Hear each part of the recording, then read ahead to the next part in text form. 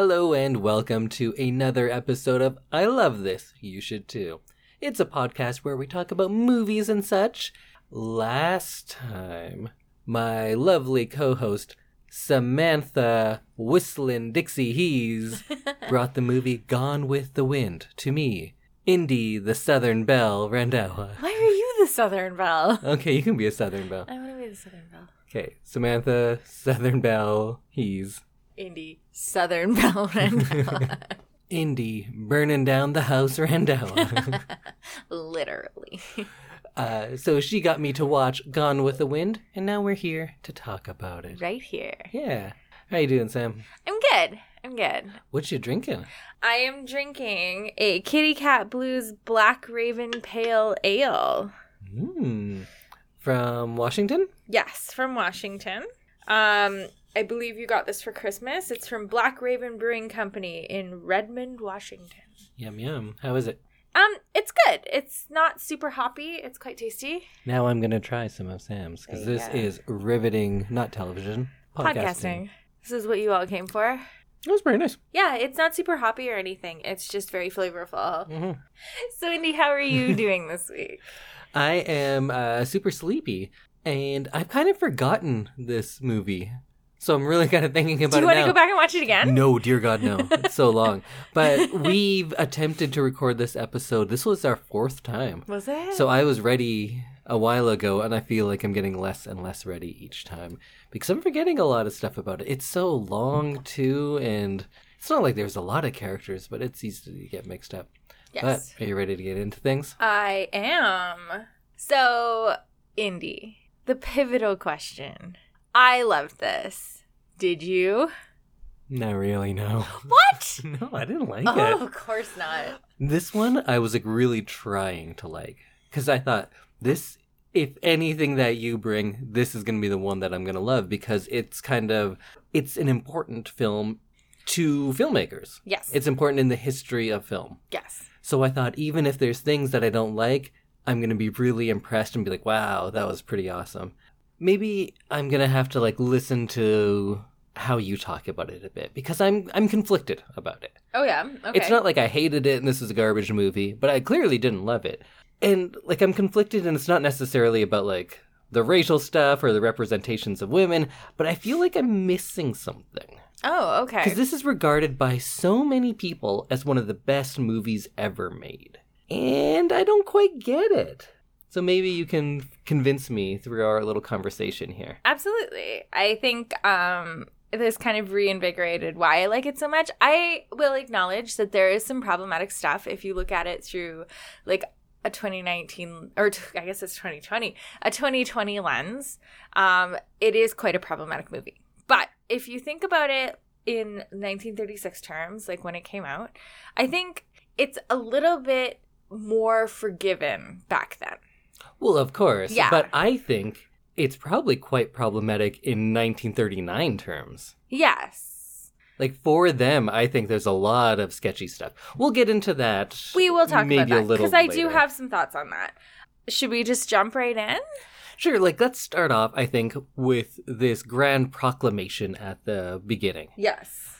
And that is where my problems started. Okay. Well, first of all, you get to sit through, like, 25 minutes of opening credits. Mm-hmm. And then we get this... Well, that's because there were no finishing credits. Yeah, good, because... Because you'd be asleep by then. Yes. I stayed awake for the whole thing. You did. That's something. Did you? Yeah. You did your nails during it, though. I did my nails during it. I was busy. Yeah. So it starts off with this kind of printed narration, these opening titles, and it gives us all of these unquestioned assumptions, which I was like, wait a minute, let's go back to that. Because it says all these things that, like, this is how it is, right? And no, that's not how it is. So I actually wrote it down here. It says, there was a land of cavaliers and cotton fields called the Old South. Here in this pretty world, gallantry took its last bow. Here was the last ever to be seen of knights and their ladies fair, of master and slave. Look for it only in books, for it is no more than a dream remembered, a civilization gone with the wind. And that's pretty fucked up right there. It's saying, like, wasn't it awesome? Remember when there were slaves? That was cool, huh? You know what? There's no one polite after the South. That was the only time people were nice to each other. And I just want to put up my hand and go like, no, wait, excuse me. That's not right. That's the world you're dropped into right away. So the author has said that this book was based on kind of the ideal South, that people from the South would kind of like tell tall tales of this time that was so gallant and wonderful and calm and serene before the war, which like she had acknowledges that it never really existed. It's more of like a fairy tale. But going into like, well, the authors walked this back a little bit. That doesn't matter because what's on the screen is what matters. Okay. I can't go and ask someone to justify each thing. Mm-hmm. All I'm seeing on the screen is like, remember this? That was great, huh? And it's going to present a very sentimental view of the South and of the Civil War. Yes. And it's sentimental for something that never happened, is what it is. Mm-hmm. It's like that whole let's make America great again thing. When was the time that it was great? It's this false sentimentality. And I'm not even just upset about that in like, hey, I'm against slavery. I'm upset about that as a very cheap way to win an audience over in a film. To say like, things used to be great, they're not anymore, huh? Now those darkies can vote. Actually, they probably couldn't at this point still. I don't think so. No. So, like, I get that. This was just, it was a very big genre of the time. And books were being written about it. And this one was the one that just happened to be made into a movie. And I think that, like, while I'm not making excuses for it, I think this was just very of the time. Well, it's of our time, too. Mm-hmm. The idea of saying, like, things were great in the past when, in fact, they weren't, is something that's very common then and now. Mm-hmm. I'll never fully understand the American view of the Civil War. Because we're Canadians, and we don't have that kind of inherent in us. But the South's view, many people in the South, their view of the Civil War is so bizarre. Like, you don't have anyone who's on the British side of the Revolutionary War. You don't have people saying, like, oh, redcoats all the way. You don't have people flying British flags and saying like, oh no, like, well, in my heart, I still believe that we're all British. We all agree that like, yeah, the USA came out of defeating the Brits and like that made us strong. But the United States of America came from defeating the Confederacy. Mm-hmm. So why is cheering for the Confederacy now not treason? Like, what's the difference? It's a good point. I never quite understood it. And like, I'm sure someone from Georgia will explain it to me because they still fly the Confederate flag. Oh, I know. And like, I mean, at their state building. At their state building? Yeah. What? Yeah. See, so you lost the war. I thought it was just like racists who flew the Confederate flag. It is. That's why it's at the state building. Oh, Ba-dum-bum. Good Lord. Okay. Well, I just learned something. But I definitely thought that it was just like white supremacists and like, yeah, it is. That's why it's in the state oh my god, okay, we get it. Remember, you have family who lives in Georgia. Yeah, and I'm sure they're more torn up about that than I am. I know. About the prevalence of the Confederate flag. But it just seems very strange to me that you can be, everyone agrees that all Americans were on the winning side of the Revolutionary War, but then they felt that they're still on the losing side and haven't been absorbed into the Union now? I don't know. Like, I'm sure so many people... But they're literally in the middle of the Union. Yeah, it's all the Union. It's all the Union. They won. Yeah. It's over. It's not going to rise again. I'm telling you. The Confederacy's not going to win. It's not happening. The South won't rise again. But why is there not people who are just still loyalists to the British? That seems just US, as legitimate. You mean? Yeah, why not? Fair. It's just as legitimate as being a Confederate. Probably less destructive than the white supremacists. Yeah, probably.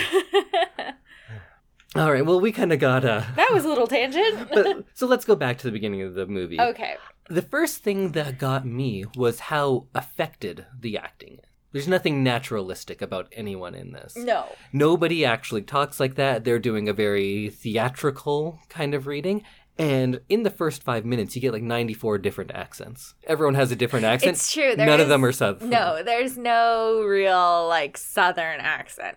I think it's until we see Rhett that we actually get like an American. Like a real American Southern accent. I don't even know if he has a Southern accent. He has an American accent, at least, because what's her name? Lee? Vivian? Janet? Vivian. And Janet Leigh was from Psycho? Yes, and such? it was Okay, Vivian I get Leigh. them mixed up a lot. Vivian Lee's British. Yes, and she was one of 1,400 people who were auditioned for this role. 1,400? 1,400. That's just... And she wasn't cast until they'd already started filming. Isn't that so indicative of the movie? Like, yeah. You could have had 12 and you would have been 5, but this movie's like, no, just 1,400 people. We need to see 1,400 people. That's too many. Selznick refused to film any of her scenes, which set back production because he hadn't found the Scarlet yet. And he was firing directors left and right. Yes, he was. This one had 4? I think 3, but maybe someone, I don't know. I think there was like an interim who filmed for like 3 weeks and then... Well, Cukor was first, because I know him because he did like a lot of other things. Yeah. And I heard that Lee liked him, but he was gay, so he got fired. Yes. Replaced by Fleming. Fleming did the majority of it, and he was like just real nasty to Vivian Leigh. He was replaced by Sam Wood briefly while Fleming took some time off for exhaustion. So, but yes, he was not nice to Vivian Leigh. Yeah, Fleming was kind of the main director of this. But yeah, those opening scenes were just so jarring that I couldn't like sit down and relax because everyone's just going, hey, I'm in a movie here, see? And they're just like hamming it up so much. And it's really hard to just get lost in the story when everyone is doing their best to make you aware that they're acting in a movie. Does the speech seem fine to you? Yeah. Do you think people talk like that? No, I think it's very much like a dramatized thing, but I don't think I notice things like that as much as you do. I find it very easy to get caught up in the story as soon as it starts with like them on the porch and those 2 gentlemen in Scarlet, and like I think it's very easy to get wrapped up in the story. So like, I understand that the accents were kind of weird, but honestly, I didn't get hung up on it. I think what it did was it made it so performative that I couldn't get lost in the story because I was paying attention to like how they deliver these lines. Yeah. Everyone was so bombastic almost in how they spoke. And also, sometimes it's just hard to understand the people. Which is weird because it's just a British woman doing an American accent. True. Or what she thinks that is. So I think I have some questions for you that will maybe frame it in a way that'll help me understand why it's so good. Okay, I'll try. So, Scarlet. Yes. Do you like her? Yes. So she's meant to be like a hero. An anti-hero, definitely. It's definitely an anti-hero. So one of the things that I really like about her is she's not that obedient kind of Southern belle stereotype where she's like, yes, mama, yes, papa, oh, I'll marry whoever you feel like I should marry. No, you have to do it in a Southern belle. I don't think I can do Oh, yes, mama. Like that, maybe. Yes, papa. Oh, that's pretty Okay. good. I do declare, I've got the vapors. Yeah. I think she's very strong and very kind of independently willed for a woman of her time. Definitely. And one thing that I really love about this movie is watching her kind of go from the kind of child that she is at the beginning of the movie. Like, yes, she's courting suitors, but she's... In the beginning, how old is she? I believe she's supposed to be Like 7. about 16. Ooh. 15, 16. You shouldn't be doing that when you're 16. No, but it was a She different time. stomps her feet and... No, not the courting part. Oh. I mean, she just stomps her feet and, like, cries and throws fits and stuff. True. She acts like a 3 to 4-year-old for the most part, for the first 20 minutes of the movie. So basically, to kind of go back to my original point, one thing that I love is that this girl, who's basically a child, she's 16, who has no knowledge of kind of the outside world, is thrust into this situation really quickly where it's war and suddenly all the frivolity and like glitter and fun and beauty from her world is gone. And she gets sent off to another city. She suddenly has like a sister-in-law, her husband dies. She's hit with all of this like kind of trauma and stuff that really could send her spiraling, and she could be like Aunt Pity Pat, who is like, oh, I'm gonna faint, like, who just never deals with anything bad. And I like that she grows up to be someone who will do anything she has to survive and to kind of preserve the people around her and make sure that her people are okay. And I like that she becomes a very, very strong character in the end. And she really, like, yes, she's selfish. And yes, she kind of puts herself first. But she's someone who's come back from, like, the brink of death. And she's watched many people that she loves die or almost die or, like, never come home. And she really does a good job of showing the people that she loves them. Does she? Yes. She shows the people she loves that she loves them. Really just the one, though. Like, she's obsessed with, what's the name, Ashley? Ashley. And she tells him in every sense, but in a very childlike manner, even as she's much older. And then at the very end, of course, she goes like, oh, actually, maybe I don't. Yeah. And changes her one, like, through line through the whole movie. Like, what you're saying is all true. And the movie you're describing sounds very good, and I'd like to watch it. What I saw, though, is she comes off way more like a villain than any sort of hero, though. Yes, she does get stronger as the movie goes, but like a villain does. She just takes what she needs from everyone, uses them up, and throws them aside. And she does that. I don't know how many lives she ruins throughout the movie. And yeah, the story you're telling is true, that she's a survivor more than anything.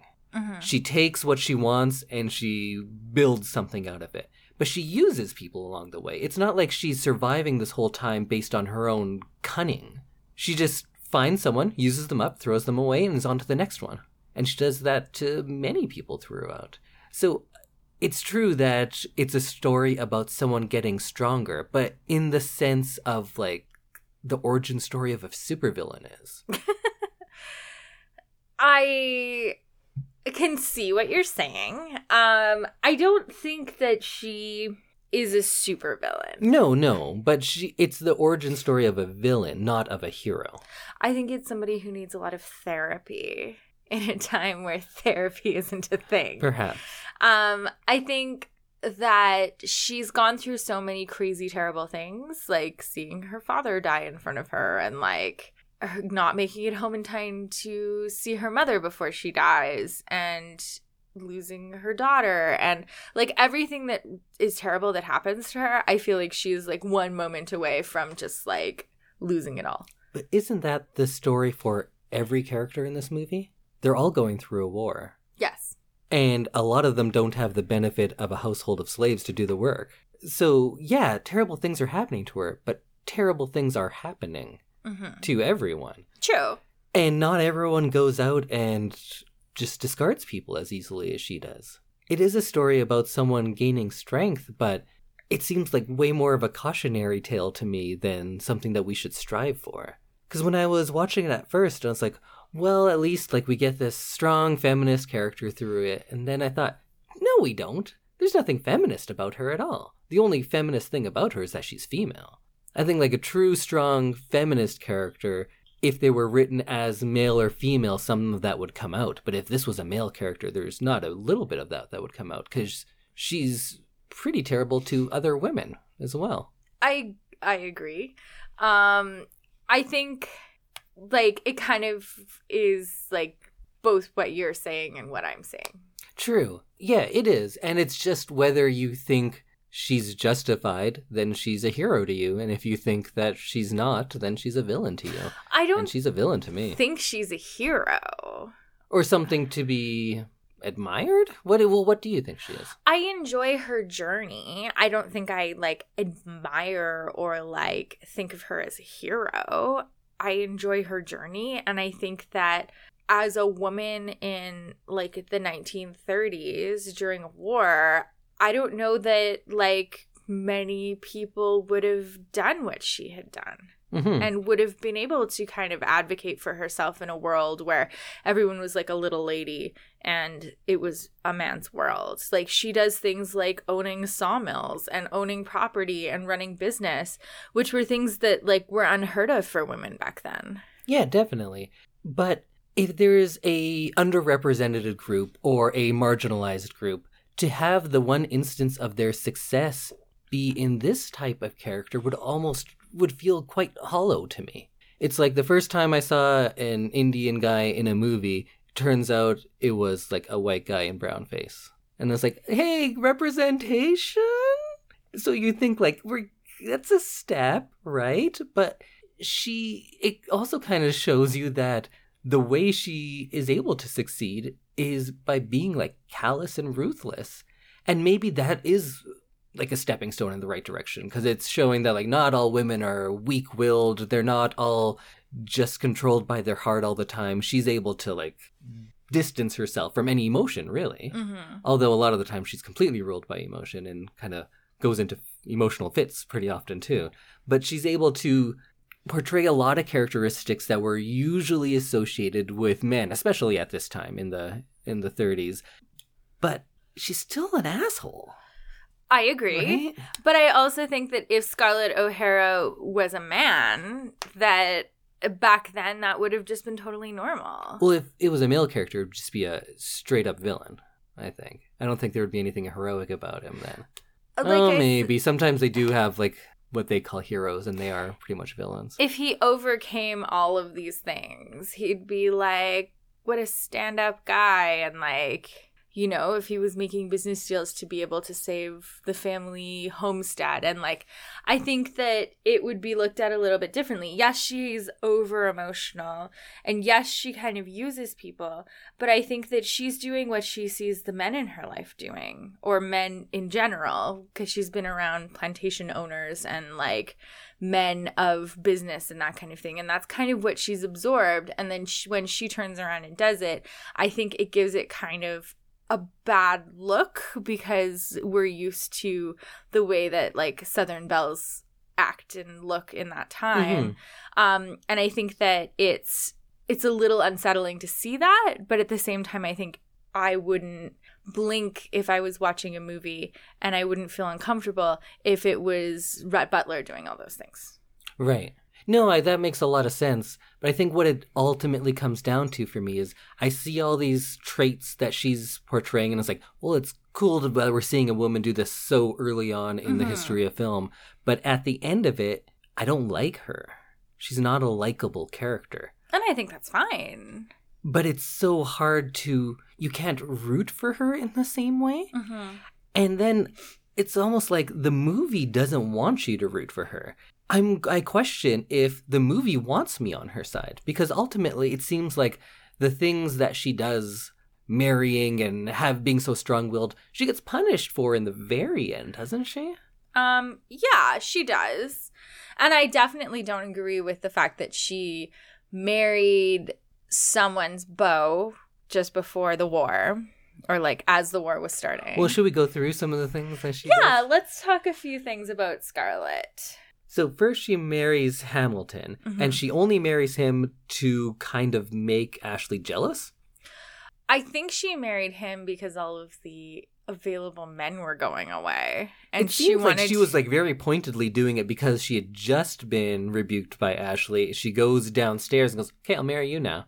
Like, it seemed out of spite more than anything. It might have been a little bit because she was very childish at this point. Yes. And I think that part of it was also that she didn't know if there were going to be eligible men after the war, right? Yeah. Like, who knows what was going to happen. And I think she looks out the window at one point, the huge big bay windows of 12 Oaks, and she sees men hopping on horseback and women throwing their arms around their neck and giving them kisses goodbye. And I feel like she gets swept up in that moment of like, I need to secure something in a time when I don't know what's going to happen in the future. Suddenly my world is no longer guaranteed. Yeah, and then he dies, and she doesn't seem to mind at all, but she does cry that she has to wear black. Yes. So that bothers her. Her dead husband, not as much. But then later on in the movie, she marries her second husband, Kennedy. Yes. And she ruins 2 lives in doing that part because he really wants to marry this other girl. She really wants to marry him. And Scarlett lies to him and says, oh, she's marrying someone else, so you can marry me now. That's And her sister. That's her sister? Yeah. Oh. I feel like I shouldn't have told you that. Brutal. Yeah. Brutal. Because she's effectively the head of the family. Yeah, so she ruins 2 lives at that point, pretty much. Yes. Well, yeah. Because I guess the war ruined the first husband's life. Yes. Before Scarlett got a chance to ruin it. I guess so. And she marries him for the money because she tried to get money off of Rhett. Yes. He didn't have any at this point, so she just moves on, gets the money there. And yeah, you can make the argument she's doing what she has to do. But the fact that she did it at the expense of her sister really makes that a hard argument to believe fully. Yeah, I just keep going back to the idea that she's doing what she has to do in order to preserve Tara and to kind of get her standing back that she had before the war. Yeah, her standing. Her standing. We like to think a lot of it being as like, oh, for the family. But no, it's her. Her personally. Because if he had married into the family, you'd think that would help out. True. It's not, but she needed the money because she wants to go on to do her sawmill factory, something like that. She owns 2 sawmills. Oh yeah, so then she gets to that sawmill, and now slavery has ended at this point, and so she just finds new slaves. She just finds prisoner slaves, and she's like, yeah, don't pay those darkies any money. Give me these free prison slaves. And that's also like, yeah, she's doing what she has to do. But that's like, that's rough too, because you could just make that case for like any industrialist who just clear cuts a forest and like, oh, he did what he had to do. He needed money. But she's well off. She already is. Mm-hmm. She is this whole time. We have this whole thing of like, oh, but she's doing what she has to do. She has land and a home and slaves. So like, let's not be too much of like, oh, she's needed to survive. There's one point in the story where she's out in a field and has to eat a radish. And then everyone's like, oh my God, that's the worst thing that could ever happen. It's not. There's so many worse off people in that shot. They're slaves still. And I know, like, yes, they're slavery and we know it's bad now and they didn't then. But no, they did. And I don't think we can just forget that. This whole time when she's talking about how she's like pulling herself up, she's doing it with free labor. And continues to do it after slavery ends. Yes. I don't really have an argument for that. I think the slavery in this movie definitely makes it very, like, cringy. Mm-hmm. I don't enjoy the parts and how, like, Black people are portrayed in this, especially the Black women. And then when they're talking about her using prisoner slaves, they put it in the same breath as someone going, like, what? I hear she's driving her own coach now. And when you put it next to something like that, we get tricked for a moment into thinking like, oh, this isn't a terrible human. This is a progressive woman. Mm-hmm. Because that isn't something that should be shocking. But when you put the two together like that, you're lumping them in together and it's making it seem like, yeah, those are on equal level. It's just her being a strong woman, which it's not. She's a bad person. I agree, but I'm still kind of like in love with the whole like feel of the movie. And then even if it was, like, we all agree that she's a bad person, yes, that could be a good movie in itself. But I don't know if it ever really got there for me. I agree. There could have been, like, a different way that they could have taken it. But I guess, like, that was just the way the book was written. Like, I feel like that's such a flimsy excuse. But I don't want to keep saying of the time. But I feel like the book is very of the time because it was written way earlier during the war. And it just... No. The book wasn't written during the Civil War. The Civil War was in like 1860. The book was from 1930 or something. From 1930, yes. Yeah. It should have been a little more progressive than it was, but... No, and I don't even think I'm getting caught up in the, like, well, times were different then. I think characters being good and evil, that shouldn't really change too much. And, like, I get what you're saying, and watching Scarlett kind of navigate through this man's world, it's great to watch. That is something that's interesting. And it feels really prescient for today because that's still an issue, right? Mm-hmm. Like unequal pay, representation, all of that is still here. Yes. And she's really probably the first female anti-hero in American cinema. I can't think of one before that because there were not a lot of leading females before that. And if true. they were very typical romantic leads for the most part. It's a very female-driven movie. Yeah, and it's great to see that. That's what makes it so much more disappointing that she's terrible. She's a bad person, and I don't like her. And I want to like her so much, just like I want to like this movie, but I just don't. And then when Mellie died, and she made that all about her, too, that was really sad, because I loved Mellie. I loved Mellie, too. Yeah, how could you not? And then she's like, oh, but look at me. What about me? And I just wanted her to shut up. I wanted other characters to come forth and have a moment, but nobody gets a chance to. I really enjoyed the Mellie Scarlett kind of relationship because they are very much opposites. Mm-hmm. Mellie is this mothering, feminine, like soft character, and Scarlett is completely the opposite. Even when she has a child, she's not mothering or soft or compassionate. She's very much still the same person and is very unchanged by motherhood. Yeah, and having a woman have all these characteristics should be so great if they had managed to make her likable at the same time. And Mellie's a strong woman. Yeah. She got through all this stuff, too. She was, of course, less like a take charge. Yeah, she was very much not a leader in this movie. But her strength of forgiveness, yes, that's something that needs to be, her strength to just survive with a child at the back of a wagon. Like, Mellie's doing great stuff, but... Mellie is doing great stuff. Yeah, poor Mellie. It seemed to me like Scarlett O'Hara is not of the 1860s. She's definitely of the 1930s. She's like a free-spirited modern woman of that era. And she was kind of like following in the footsteps of movie actresses of the time, which is funny because she is one, really. And it seems like the movie was much more about the Great Depression than it was the Civil War. Yeah. It's about women getting into the workforce, and it's kind of creating somewhat of a strong role model for that, but I'll stop saying bad things about Scarlett now. I think that's how I feel, that I get all the good things you're saying, and it was fun. Maybe not fun. It was nice to see a female character embodying these things in a movie from the 30s. Mm-hmm. But ultimately, I don't like her. And I love what she stands for, but it felt hollow because she's a bad person at the same time. I get what you're saying. I absolutely get what you're saying.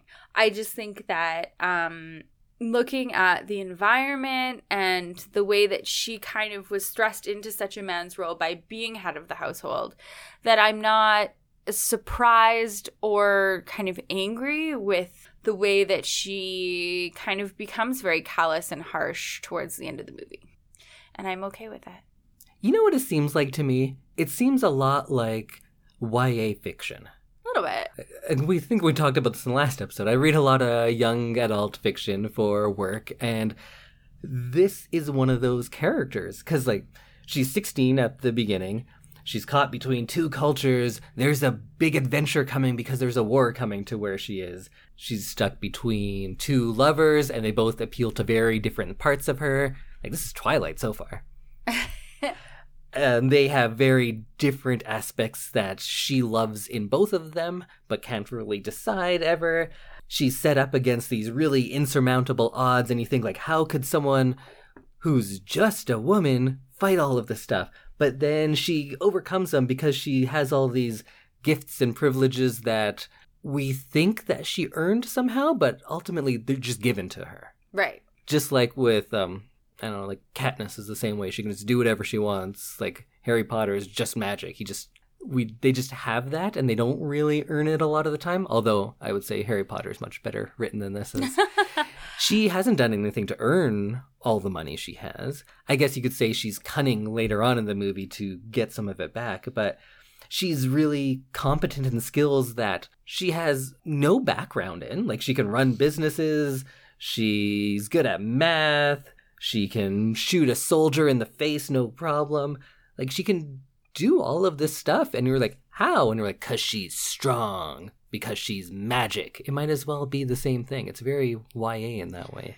I understand that. Yeah, it does feel very like we go from one thing and then we jump to this like fantastical kind of point without any kind of explanation. It's just because she's Scarlett O'Hara Mm-hmm. that ends up being kind of the jump that we make. And I think that the story could actually benefit from her maybe earlier backstory. Maybe there's a reason that she is able to do all these things, or like maybe her pa is very much like a strategic businessman, or her mom. Like we see Ellen O'Hara, her mom, twice or three times, not quite a few times, but and we see her and she is kind of in charge of the whole plantation. And so I think Scarlett comes from kind of a line of women who their husbands are not equal partners, it seems like. And I think this is just kind of what she was raised with. Her mother says what happens kind of on the plantation. And I don't know if you remember when the overseer is fired. Oh, yes. So she's out in town, she's hearing all the gossip, and she's making all the decisions on who should be fired, who should be hired, and what is going to happen kind of on the plantation. And then she kind of whispers it to Mr. O'Hara, and he kind of just does her bidding by firing him. So I think that Scarlett has seen this from a very young age, and it's kind of like no excuses. She is kind of an awful person, but I think that she comes by it by watching her mother and the other women kind of in that circle. And if the point of the movie is like, you know what, you have to be awful to survive in this world, that's a fair point to make. Yeah. But I don't know where it ends up. It just kind of feels like I'm supposed to like her, but I don't. So ultimately, you found her a likable character. Not wholly likable. But do you like her? I like her. Okay. Do you like Rhett? I think I like Rhett as like an art, like as like a type. That like roguish, like she says, oh, it seems like he looks like he knows what I look like without my chemise on, or whatever. That was actually a funny line. That it was a funny line. I really like that and line. it does a very good kind of job of explaining that Rhett is like a scoundrel, and he does what he needs to do to make money, Right. and he's very much only out for himself until he falls in love with Scarlett. And it's very much like he's a blockade runner, and he's making sure that like the South continues to get supplies as the Yankees are trying to kind of cut them off in order to force them to surrender. And I like Rhett as an idea because he is every male character in like a romance novel. Yeah. He's that devilish prince. He's that, heartless billionaire. He's like if Han Solo was a rapist, is what he is. Oh my God. Don't bring rape into this. Doesn't he rape her? Yeah, kind of. Kind of? It's not. No, I'm not backing down on this one. I've been really conceding points like, oh yeah, I see how that's good about Scarlett. But no, he absolutely raped her. Yes. And I think that's a very problematic theme in this movie. As long as we know. I'm not condoning it. No, but you started walking it back real quick of like, well, kind of. It's not a kind of. He raped her. Yes, he did. Yeah. So I think I like Rhett as kind of an idea or like a character model, but not so much as like in action. Mm-hmm. It's funny because, the terrible thing he does, like it comes much later in it. And up until that point, a lot of the time, I kind of liked him. Because he's terrible, too. Yes. He's a bad person. Yes. But I liked him because he was willing to tell her to shut up and no one else was.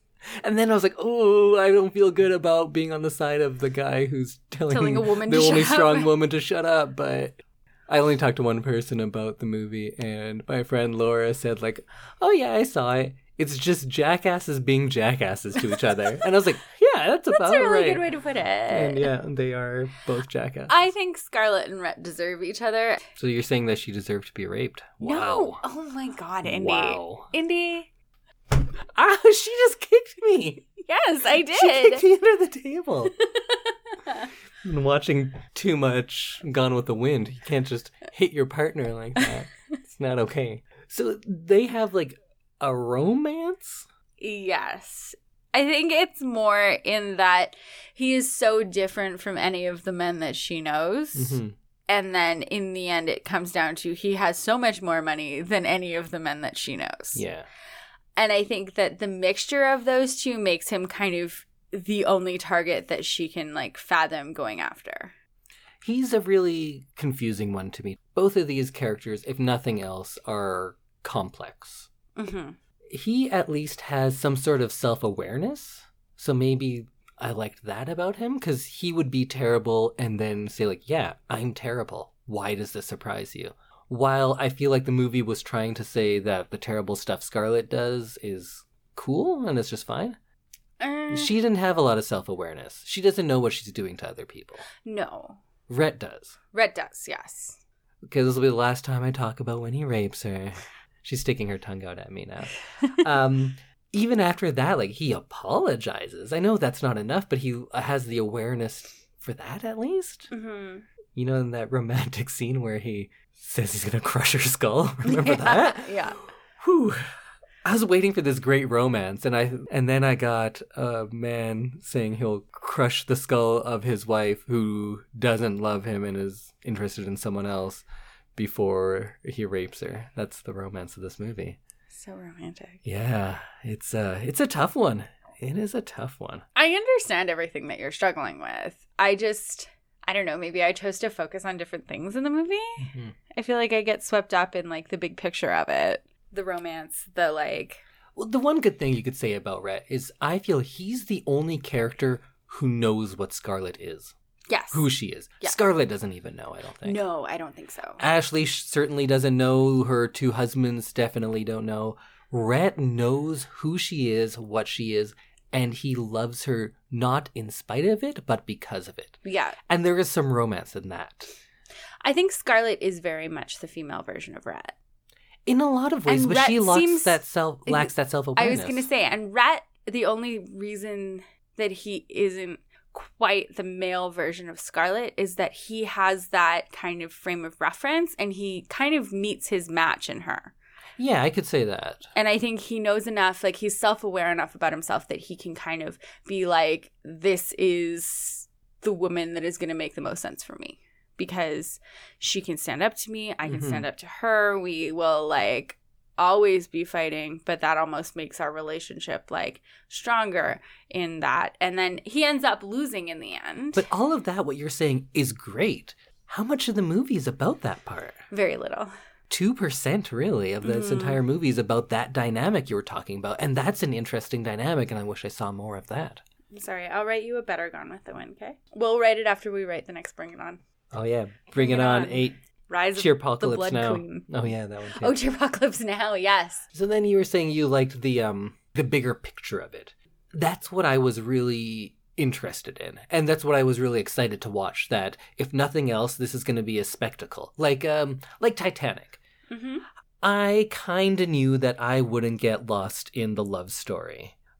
But I did kind of get lost in that spectacle, right? Because there was so much going on, and it was great to watch. I didn't really get that here. And I was quite disappointed, actually. So the first half of the movie is where everything happens. Basically, yes. In the first half, you did have that one really great shot of it just kind of keeps zooming out, and you see just this giant field of injured soldiers. Yes. That's an amazing shot. I've seen that, like, parodied in The Simpsons and all sorts of other things. That was always great to behold. There's a lot of nods to German Expressionist films in it. Is there? There's all those shots where you'd see, like, a silhouette. There's, like, the ground, and maybe they're walking with a horse on it. Yeah. Things like that. It reminds me of Night of the Hunter. It reminds me of pretty much anything from Germany in the 19-teens. And there's all the stuff with the fire. Mm-hmm. That was great. That was real. Yeah, second half of the movie, it's just people in rooms arguing. Yes. There's no spectacle, and it looks like a soap opera.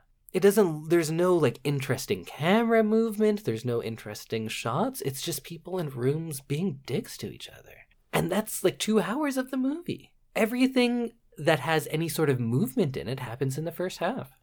I agree, and I think that it could have been either cut down or, like, changed. That is one of the things that people really kind of rag on Selznick for, is the fact that he left too much of the book in. Mm-hmm. And he didn't leave the right parts of the book in to make it kind of a compelling second half. Yeah, there was one part, I think it might be Mammy, where she comes in and says, like, oh, this happened and this happened and this happened. Yeah, you said, And- I want that the entire movie. Yeah, because she summed up what was probably 100 pages of the novel Hmm. in 30 seconds. And it's like, why didn't she do that for most of the stuff in the She second could have half? done that multiple times. Yeah. So one of my favorite things throughout this movie was when Scarlett and her father at the beginning of the movie, when she like runs out to meet him, he takes her up on that hill at Terra, and they kind of look out over the land, and the sun is setting, and you get that like silhouette of both of them up Yeah, on it's the like hill. the binary star scene in A New Hope. It's when he's looking out over it. It's that's Yes. been copied in other things Yeah. too, and it gives the movie scope and like a grand feeling. But one of the things that I really enjoyed throughout the movie was the fact that they keep bringing her back there. So she gets back to Terra and she says, I'm home. And she stands up. The sun is setting again. She's like exhausted from her journey. And she stands up and the clouds come up from behind the moon. And she finally sees her home for the first time in probably years because she's been in Atlanta. And then when she decides that she's going to turn their lives around, she stands up on that hill and says, I'll never be hungry again. And then in the end of the movie, she kind of does it again. And it's like anytime there's a big turning point in her life, she ends up on that hill making some proclamation. And I really liked that they kept returning her there back home to this place where we've like seen her before. Yeah, that was a nice touchstone because I think like the big scope of the movie is that it's pre, during, and post Civil War. And I Yes. think she returns there at each of those points. She does. right? And every time her life changes a little bit when she leaves. Mhm. Except for like we don't know what happens at the end of the movie, like after the movie. Except there's a sequel. What? Did you not know that? No? Scarlet? No? It's called Scarlet. She wrote a novel that's a sequel, and then it was also made into a miniseries. What? Yeah, she like goes and follows Red to Charleston. What? Yeah. I didn't know that. I hear it's terrible. I want to see it now. You are watching that one on your own because I think it's another like 6 hours. Okay, well, I will watch it. All right. Good luck. Okay. I hear it's very bad. Thanks. I'll give a little rundown on the podcast for later. So, yeah, I really enjoy that because every time she kind of makes a decision in her life, she's up on that hill.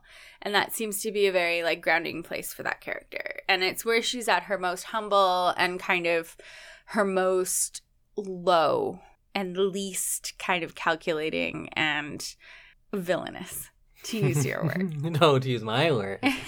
That was your word. You said it. You said it.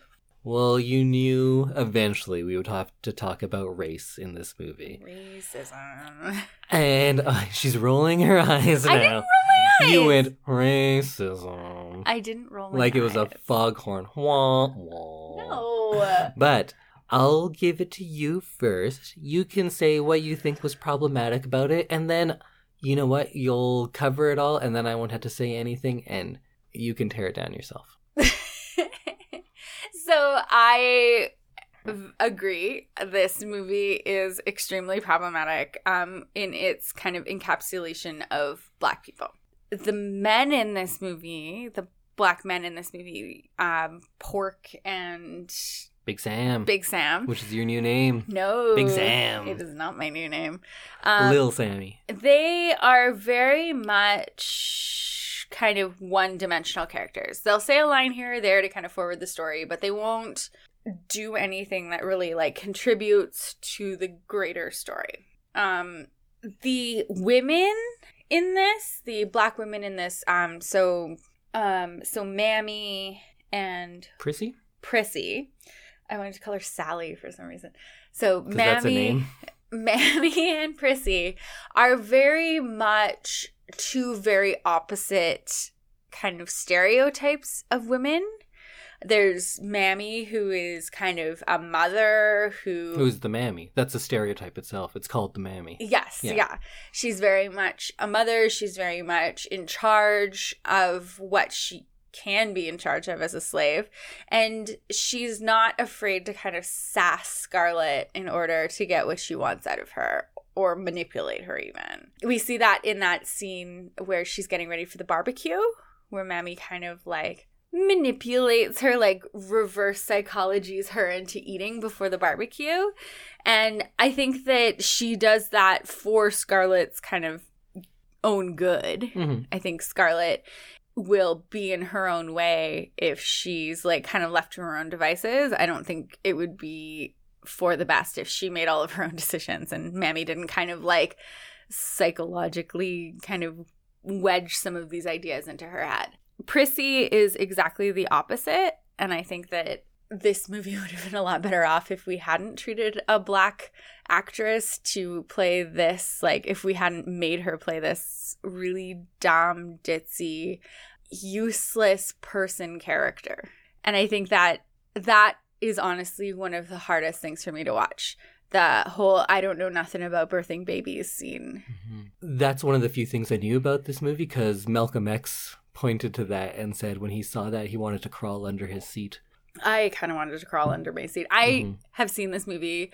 This is probably like the 7th or the 8th time that I've seen it. And as soon as we're in Atlanta and as soon as everyone's like Aunt Pity Pat is evacuating and the doctor comes by and he says, oh, you'll be okay here with her because Prissy says, oh, my mother helped, like, let me help all the time. I'm just like, I inwardly cringe. And the next couple scenes are very, very hard to watch because Scarlett is very cruel towards Prissy and slaps her at one point. And I know that's coming and it makes me very uncomfortable to know that that is coming.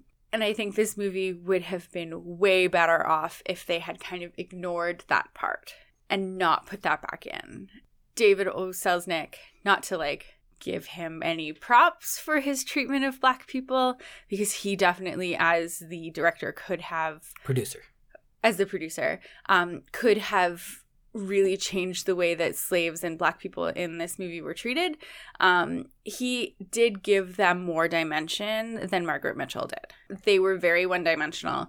They were very stereotypical, and Selznick kind of breathed a little bit more life into them and made them a little bit more round and a little bit more, made them kind of contribute to the story a little bit more than they did in the book. And they cut out all the N-words. They did, yes. Yeah. So it was funny, we were talking about Mad Men last episode, and I was saying that just because something contains racism doesn't make it itself racist. Mm-hmm. And while everything you said makes perfect sense, I was almost more forgiving of those things because it's a movie from the 30s, and yeah, the people who made it are racist. Right. But by cutting out the N-word, that's like something that people give this movie credit for. Mm-hmm. But why? It's true. Because during the Civil War, yeah, everyone was saying that. And if you see that in the movie and it makes you uncomfortable, good, it should. Yeah. That part of our history should make you uncomfortable. I totally agree with that. I think that there were other things that they could have cut out to make us less uncomfortable. And I don't think the N-word is something that would have made us necessarily like more uncomfortable if it had been in there. I think it should have been in there because the opposite is what they did, and it made me angry. Everything you said is true, but I almost kind of expected it. But the extra layer that they did that was terrible was kind of ignoring that there was racism, mm-hmm. which is way worse. Because, like I said about Mad Men, when people are glossing over that these terrible things happened, and they're saying, like, look, we're not showing racist characters. Aren't we progressive? Like, no, you need to acknowledge those things mm-hmm. if you want to be progressive. If you acknowledge the flaws in it, then you're progressive. If you acknowledge it simply, you're accurate. If you pretend it didn't happen, that's regressive. And mm-hmm. that's what this movie does. So that's why I thought this goes the extra step of just being like plain old 1930s racist, because they do that with the characterizations of all the Black characters. Yes. They're idiots. All of them are. Mm-hmm. And that's of the time. Mm-hmm. So when you say like, well, you know, it's of the time, that part is for sure. But what they did is they went on and played it like slaves are just friends, mm-hmm. which is just infuriated me. Like to say like, oh yeah, well, these aren't our slaves. These are our friends that we just don't pay and can't leave. Yeah. And there's lines where they talk about how they have to be nicer to the Black people. You can't just slap them around. And I don't think that doesn't ring true from the Civil War, the South in the Civil War. No, I don't think people were going on and giving lessons about how to be polite to Black people. That's not the case. As soon as the Civil War ends, we just go like, yep, slavery's abolished now. Everyone's equal. No, that's not the case. That wasn't the case after the Civil War. It wasn't the case when the movie was made. It's not the case now. And they're playing it like, as soon as the war ended, all these northern Black people came in and were pushing around the white Southerners. I don't know a lot about the Civil War. The carpetbaggers. I can assure you that did not happen. Black people did not get all their rights overnight to the extent where they would just push around white Southerners. You can't do that now. In 2020, that couldn't happen in 1930s when this was made, and it definitely didn't happen right after the Civil War. Like, remember that sequence when there's all these, like, rich Black people coming in and yelling at the Southerners? Yes. That's not a thing.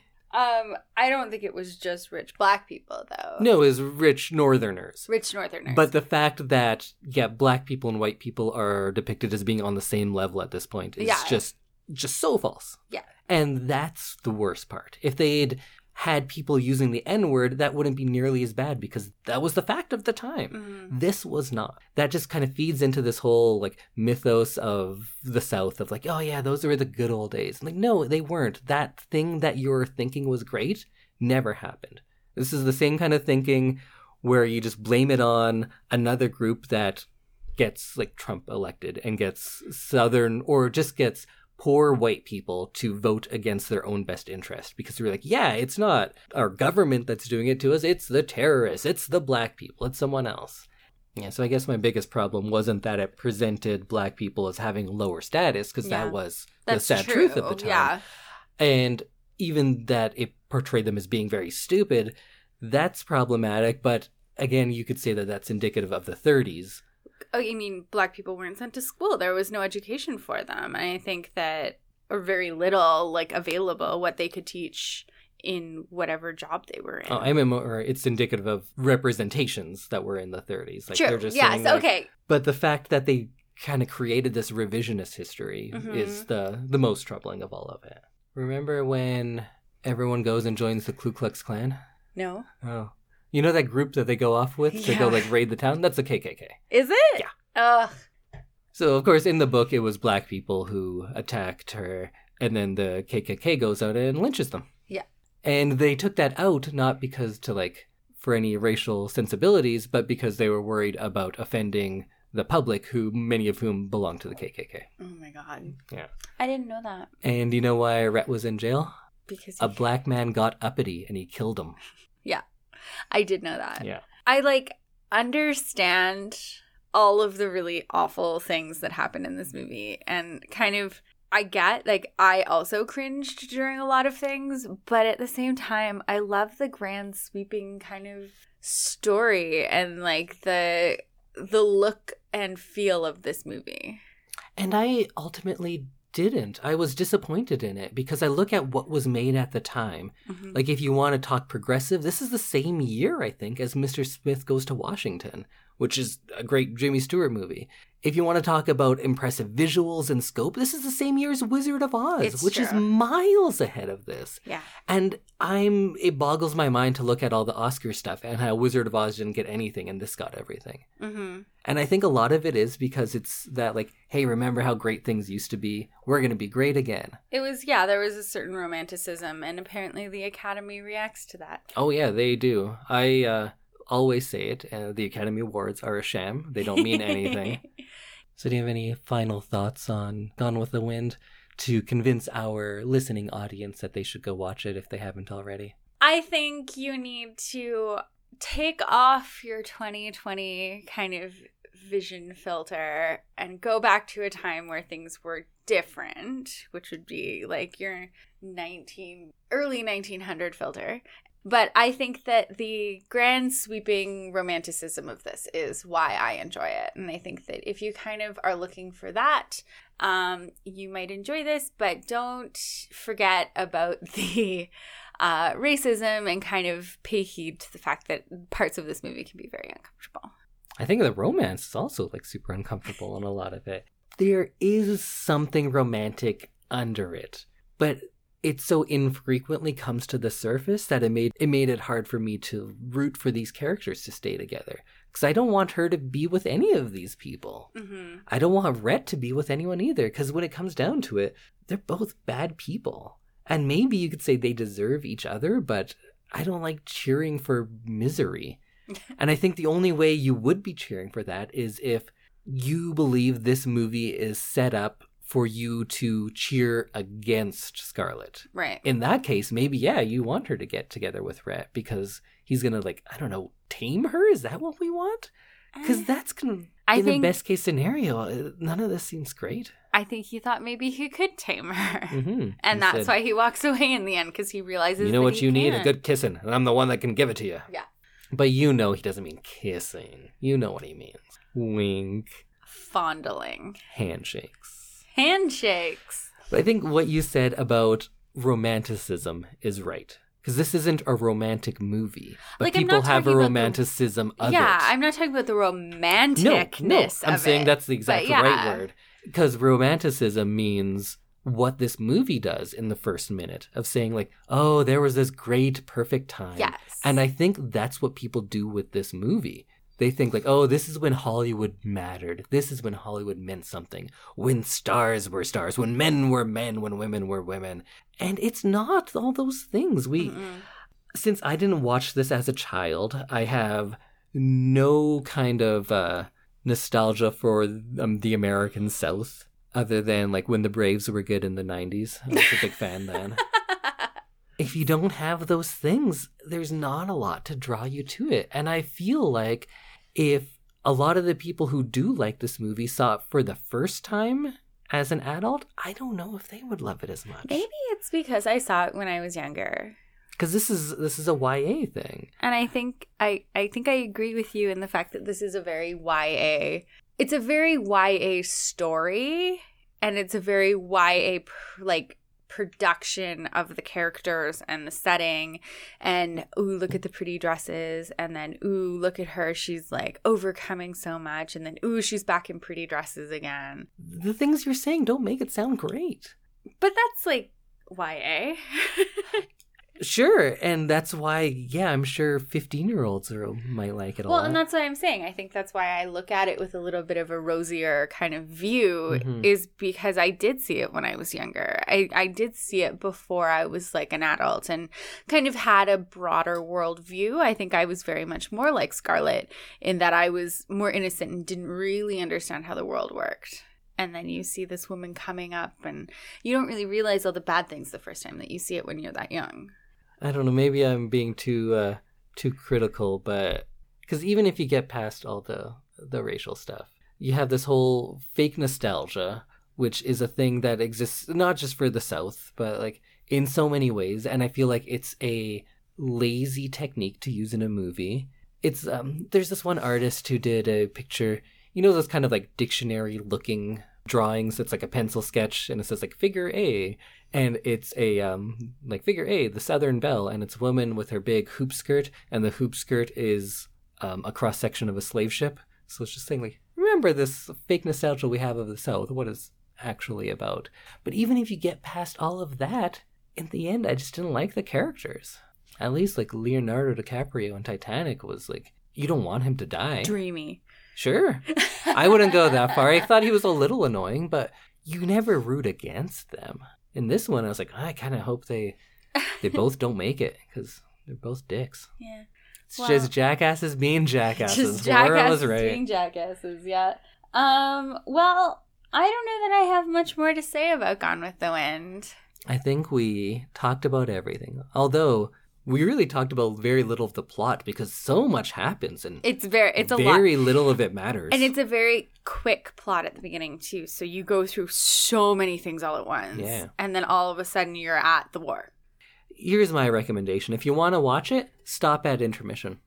Everything good happens in the first half. The second half is 2 hours of people being in rooms and being dicks. And wearing a lot of velvet. That too.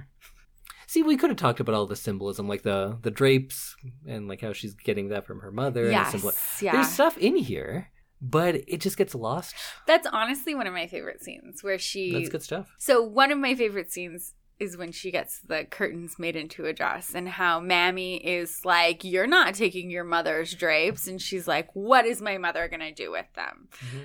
I am in charge now. You're going to make me this dress. And I kind of liked the idea that she wore a little bit of her mother and her mother's kind of strength. Yeah, that's into exactly town. what it was. It was like building upon the past and like taking that forward. But again, like if you analyze that scene, just like if you analyze the whole movie, it falls apart real quick. Because you're like, yeah, she's doing that. She's being practical and getting her slave to make it as she goes to wear this dress so she could talk money out of a man who's in jail for killing a black man for talking to him wrong. Mm-hmm. So, yeah, we're back where we started. Okay, well, that was Gone with the Wind. Here, I'm going to give you guys a little behind the scenes of the show. When does this one come out? This is coming out on February 3rd. Okay. So my plan for my next movie was to do a romance because it would be coming out around Valentine's Day. Right. And then I thought we'll talk about our favorite 3 romantic movies. We had Gone with the Wind, which I thought was a romance. Turns out I was wrong. And then we would do mine. I think I was going to do Before Sunrise. Okay. Which is a really charming, small romantic movie. You know what I'm going to do? February, also Black History Month. I'm dropping my romantic movie. I'm going to find something with a black director, a black writer, and a black star. Blackula. Oh, shit, Blackula! No. Blackenstein. Maybe. But either way, that's my promise to you, listening audience. So we'll talk about that and get the taste of Gone with the Wind out of our mouths. Unless you love it. It's a lot of people love this movie. I'm in the minority of not liking this one. So... But that's what we're going to talk about next. I'll think of which movie it's going to be, and we'll let you know next week. Sounds good. Can I give a shout out? Yeah. So my athlete, Kira, who we gave a shout out to. I hear you doing good work, Kira. The Bring It On episode. She says that she wants you to come in and give a team talk, and it has to include. What were you talking about? Japan, China, Russia. Oh, you're killing me. I was talking about the protests in Hong Kong. Oh, okay. Which I guess China. Yeah, okay. So she says you should talk about that, and that she also wants you to make a Bring It On movie in the style that you were suggesting. Cheerpocalypse Now. Cheerpocalypse Now. All right. Well, let's see what we can do on both Kira is your biggest fan. Nice. I'll make sure you guys meet this year at a competition because she's in grade 12, so she's going to graduate. I guess I should give a shout out. It turns out that everyone at my work listens to this. Oh, hi. I didn't realize that, but I would talk about things and then everyone would be like, yeah, we know. Hi, Lit Van people. Yeah. So I'm waving. keep on driving them vans. Keep driving them vans. Maybe I hope you're they're listening to this in a van. I was going to say, I hope they're listening in the van. Keep going, guys. You got this. Yeah. I don't know. Literacy matters. There we go. Literacy and stuff. Yeah. We were so sleepy, but then we got all riled up. So now I'm ready to go. Oh, I'm ready to go to bed. Yeah, that's where I meant. Okay. Well, we will see you next week. I'll have my Black History Month pick of the week. I hope it's Blackula. Blackula's pretty good. We could just watch that right now. No, I can't watch it right now. We're going to bed. Yeah, we don't need to do all the social media. No. Find us. It's called I Love This, You Should Too. Let us know what you thought about this one, because this one was divisive. I don't think we've argued this hard in a long time. No, but I actually argued back this time. Yeah. You can tell when you're upset because you go, I get what you're saying. I'm trying to not be mad. No, this was good. I'm also trying not to take it personally. No, because I am not Gone with the Wind. You are not, and you made very salient points. Oh, thank you. Thank you. Well argued. I agreed with what she said, but just the outcome, it struck me a different way. Yeah, then that's fine. Everybody watches things in a different way. That is why I love this, and sometimes you do too. Yeah, not this time. That's okay. They can't all be Bring It On one. They can't all be Bring It On one. Bye, everyone. Go to bed. Have a good night.